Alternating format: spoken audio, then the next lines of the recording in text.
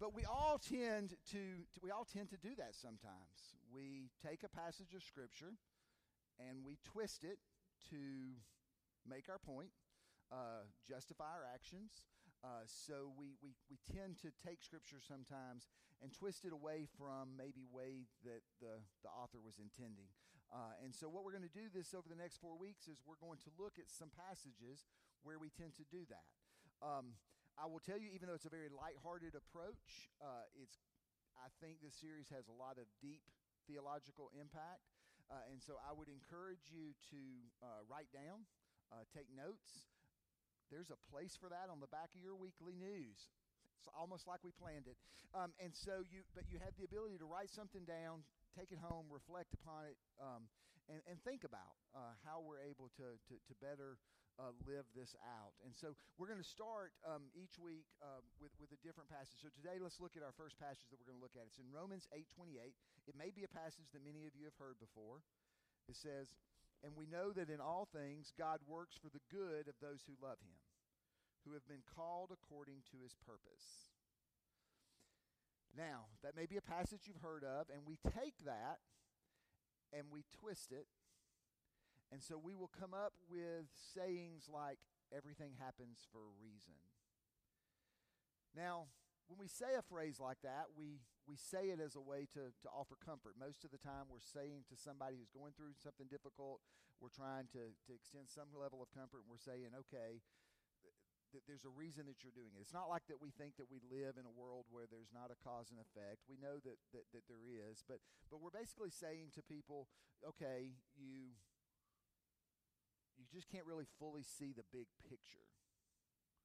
That God has got this, and God is in control, and this is going according to the way God wants it to go. And so we're trying to offer some level of encouragement, but we haven't really thought about the theological implication of it. Now, it may not be everything happens for a reason, but maybe it's a saying like this: just must have been their time. Or it's just God's will.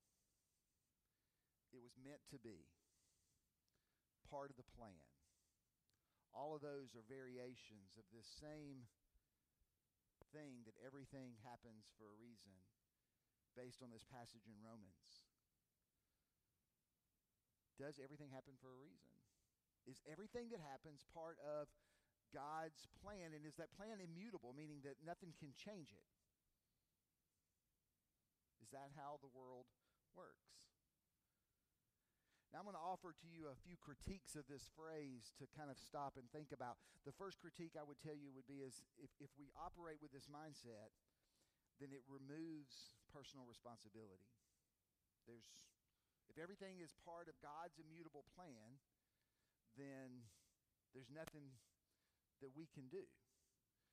So everything that happens, God desired for it to happen. So if you drink and drive, and you go and hit somebody, it's just part of God's plan. And then a second follow-up critique of that is, not only does it remove our responsibility, it makes God responsible for every horrible thing that happens in this world. Last night, the mission team came over to our house for a celebratory dinner. As before, this is like the last thing they got to eat really good. No, just kidding. We didn't tell them that. But they came over, and after we were cleaning up afterwards, and I got this thing to my phone that told me about the attack in London. If you don't know, there was a terror attack last night in London. Somebody drove a car onto the London Bridge and pedestrians and ran over people, and then somebody else attacked people with knives in a cafe nearby. 7 people were killed. 48 people were injured.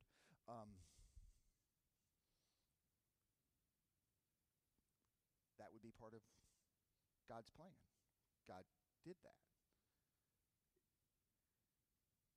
And then a third critique from that: not only would it remove our responsibility and would make God responsible for everything, it leads to what's called fatalism, which is, if it's part of God's plan, why do anything?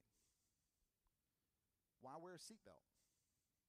Because if it's your time, it's your time. Why eat healthy? Why try to diet and do exercise? Because it's all part of God's immutable plan. And so there's nothing for us to do. Can you kind of see where this goes, this line of thinking? Is that how it works? And once you begin to ask that question, is that how it works? Then you begin to start trying to think theologically. How is God working? And so I want to bring up two different concepts for you. One concept that I would invite you to think, one area of theology that we're talking about basically is the providence of God. And so this will be something you want to write down, providence of God. And you can see in this word, the word provide. We're talking about how does God rule? How does God provide? How does God govern? How does God guide us in this life? And as Christians, we believe that God oversees, that God's providence exists. And then a second area of theology that it brings up is the word sovereignty. And sovereignty is the highest authority. It's somebody who is not dependent upon anybody else. And so as Christians, we believe that God is sovereign. We believe that God is the ultimate authority. And so as Christians, we believe in the providence of God and we believe in the sovereignty of God, but it's how these things interact that Christians disagree. Some Christians, and some of you may be in this room, some Christians believe that everything happens for a reason. That every single thing is God's plan. That God micromanages every single detail. Then there are other Christians, and some of you may be in this room, some other Christians who say, no, God kind of created the world, stepped back and said, y'all go for it. Figure it out. And that's the other extreme. And then there are other Christians, and some of you may be in the room, who believe that it's somewhere in the middle. One person who had an extreme position in the area of providence is John Calvin. Calvin was a pastor, and he wrote the Great Institutes of Religion, was a great reformer in the Protestant Reformation, and he took an extreme position in the area of providence. And he said this. He wrote down when he's talking about the providence of God, no wind ever rises or rages without God's special command. And before meteorology, that made sense because you go read the scripture and it talks about how God gives rain, God withholds rain. And so all of that made sense. But a few weeks ago, getting ready for this sermon, I looked at I have a weather app. I'm a weather freak. So I have a weather app on my phone, and it told me that back in April, it told me that today weather would be a high of 84 degrees with a 66% chance of rain. Now, I looked this morning when I got here, and the high is supposed to be 82 with a 62% chance of rain, and I think from the clouds it's going up on the percentage. But did my app predict what God was going to do, or did my app take into effect the weather conditions and the weather patterns and the things of history to be able to kind of give us a better, clear picture? See, Calvin says that every thought that you have is from God. That you can't have an original thought. That everything comes from God. He's quoted as saying this, everything good or bad is fixed by God's decree. That everything. So, if you take that theologically, you can stop and go, so you cannot reject Christ or accept Christ on your own. That before the world was created, before creation began, you were preordained to accept Christ. There's nothing you can do. You're irresistible to reject the grace of God. Or, before the world began, you were created to be damned, and there's nothing that you can do that can help you accept Christ. It's a theological position. It's called theological determinism. And theological determinism comes out of Calvinism. And there's a lot of things that I like about John Calvin. This just isn't one of them. But it's a position that we have to understand. And in this world where everything's so uncertain, I kind of get the whole idea of what would appreciate about it. I mean, with everything up in the air with regards to terrorism and everything that's up in the air with regards to the economy and everything that's in our world, there's a certain appreciation about the certainty that would come with this belief. And so there's a part of us that can like that until you really stop and think about it. See, I look at that and go, I have a 14-year-old daughter, and before the creation of the world, she was damned.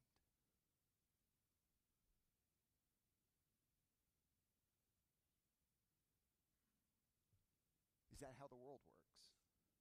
See, John Wesley, who was the founder of Methodism, he looked and he said, that leaves no room for grace.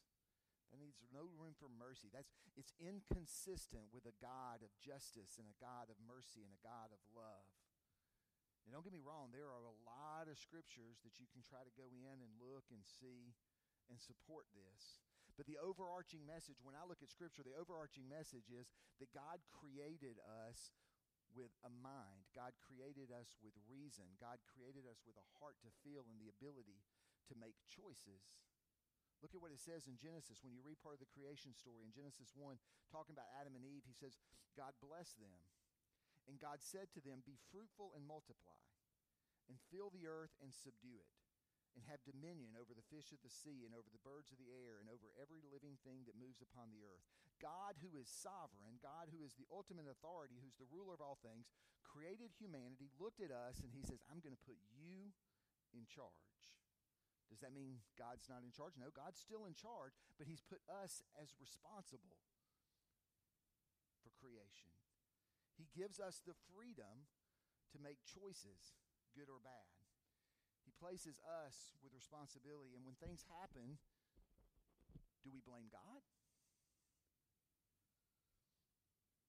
When Moses is dealing with the Israelite people, he's getting ready to die, and he makes this last plea and speech to the Israelites. Okay, if you're going to get it, I want you to hear this one last thing. Look at what it says in Deuteronomy 30. This day I call the heavens and the earth as witnesses against you, that I have set before you life and death, blessings and curses. Now choose life, so that you and your children may live, and that you may love the Lord your God, listen to his voice, and hold fast to him. For the Lord is your life, and he will give you many years in the land he swore to give to your fathers, Abraham, Isaac, and Jacob. He says to the people of Israel, here's the path that leads to life. Here's the path that leads to fullness. Here's the path that's going to lead you to love God and to be in love with God and to experience the fullness of everything that God has for you. And here's the path that's going to lead to destruction. It's going to lead you away from God to where you're not going to feel that connection. Choose life. Why would he tell us that if we didn't have choice? But we have to choose. We have to decide to live it out. Now, some of the decisions that we make are just decisions. They're not moral implications. You're going to go to lunch somewhere today. You decide where you want to go eat. But we also have to realize that some of the things that we do have inherent risk. If you enjoy motorcycles, how many of you ride motorcycles? Okay, so those of you, no, you raised your hand. So those of you who raised your hand, you've already admitted it now. So let me ask you a question. Is there a risk to riding a motorcycle? You know it when you get on it, right? So, I mean, you're going 60 miles an hour where there's nothing between you and the pavement. You know there's inherent risk. There's an inherent risk when you get on the plane. You know that.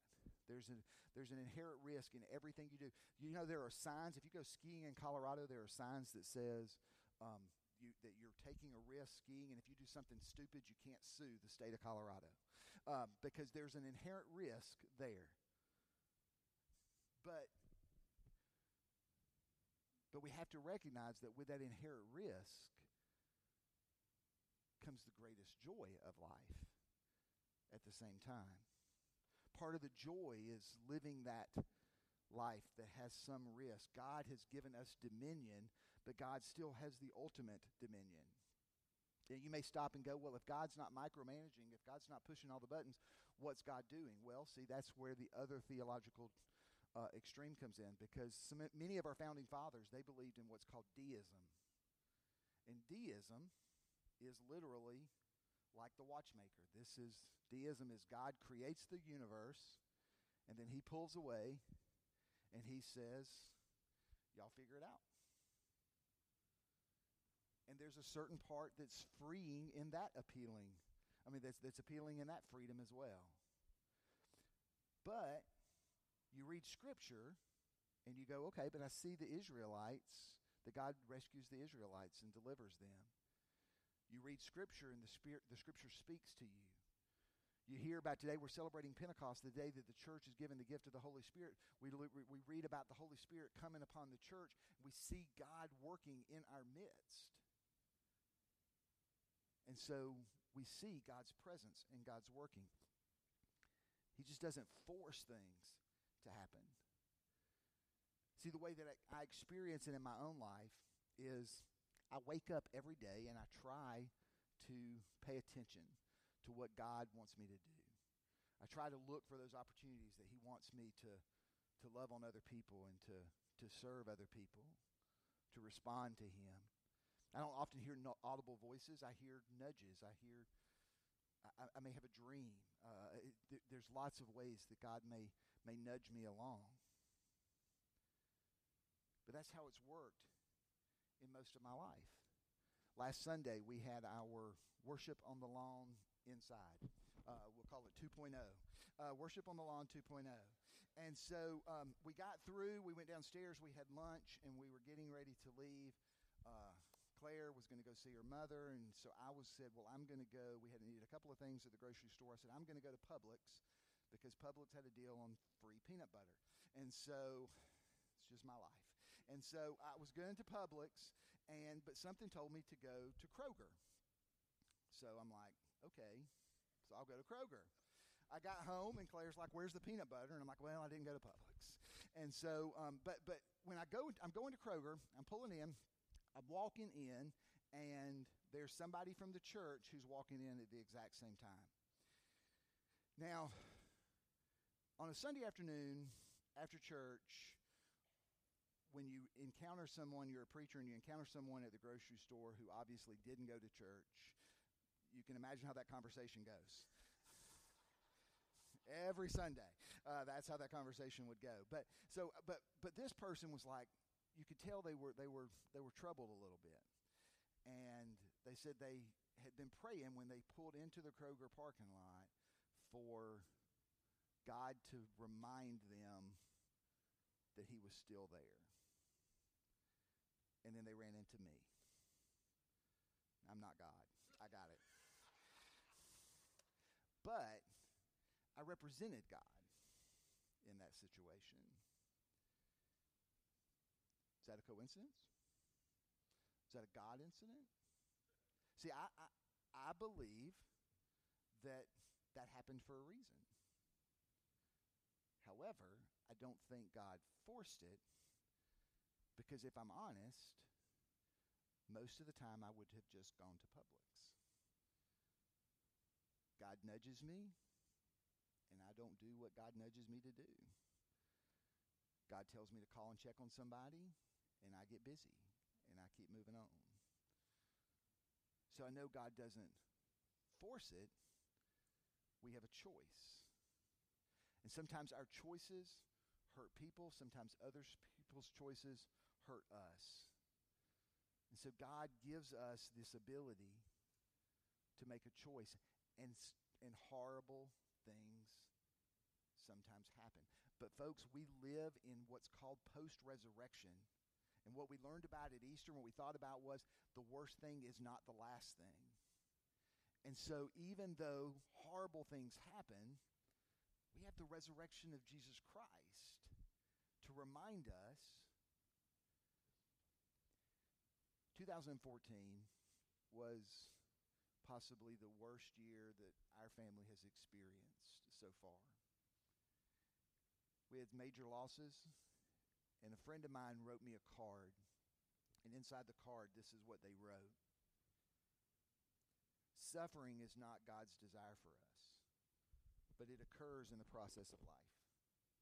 Suffering is not given to teach us something, but through it we may learn. Suffering is not given to punish us, but sometimes it is the consequence of our sin or poor judgment.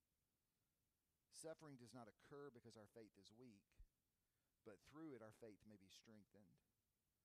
God does not depend on human suffering to achieve his purposes, but sometimes through suffering his purposes are achieved. Suffering can either destroy us or it can add meaning to our life. I think that's more what Paul was saying when he wrote in Romans 8 this passage. We know that in all things God works for the good of those who love him, who have been called according to his purpose. What it doesn't say is that God makes bad things happen, that you just can't see it. It says that when things happen, God can still make something good. God can redeem suffering, and that has been my experience. I don't think God has caused any of you to get cancer. I don't think God caused any of us to be abused as children. But I believe God has the ability to redeem suffering. When I was early in ministry, I was the associate pastor in another church about the size of our church. I was really new, and I got a phone call one night from someone whose child had just been born. They asked me to come to the hospital because their child was sick. And so I had never met them. And so I get dressed, I get to the hospital, and I get to the hospital just moments after their baby had passed away. And so I have to walk into this hospital room. And the first time I meet this family, they've lost their children. They lost their child. I didn't know what to do. Seminary doesn't prepare you for that. And so I walk in, and they said, "Would you pray?" And so we circled up, and we prayed. I could not tell you what I prayed, but that mother can. She told me years later, she said, "What you prayed was, God, I don't know what to pray." She said, people would tell me it was just part of God's plan, that everything happens for a reason. There's moments like that in our lives where they either push you away from God or they can draw you to God. And she said it was that prayer, I don't know what to pray, that kept drawing her back to God. What she said she came to understand was that God doesn't force bad things to happen.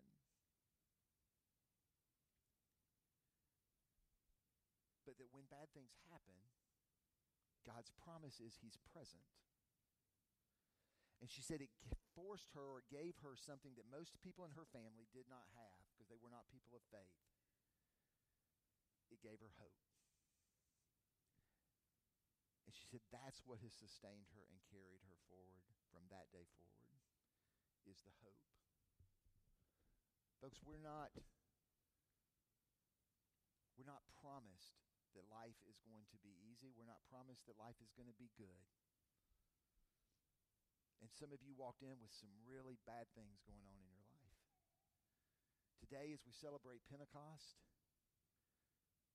we celebrate the presence of God in our life and the hope that that offers us.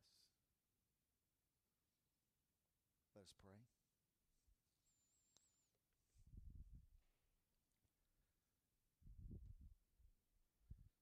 Most gracious God, we are so thankful. We are thankful, God, that you are God who is present and working and active. And Lord, I pray for each person who walked in this door, and I pray, Lord, there are some who are going through a lot of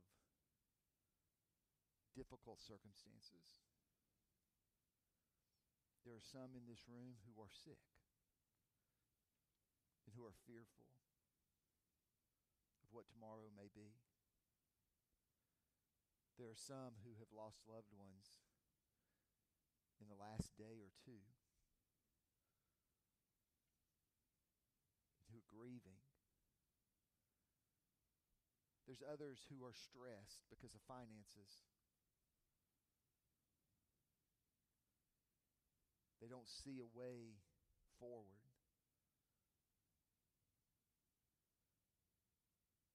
And I pray, oh God, that in all of these circumstances and any others that we don't mention, I pray, oh God, that right now we hold on to the hope that is in your Son, Jesus Christ.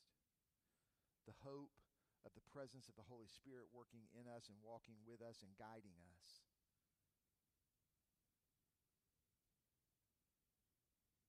So that we can claim what Paul wrote, which is that you have the ability to redeem all suffering, and that things that we may look at as harm and bad and difficult, you are somehow able to work good. And we give you that praise and that glory. It's in Jesus' name we pray.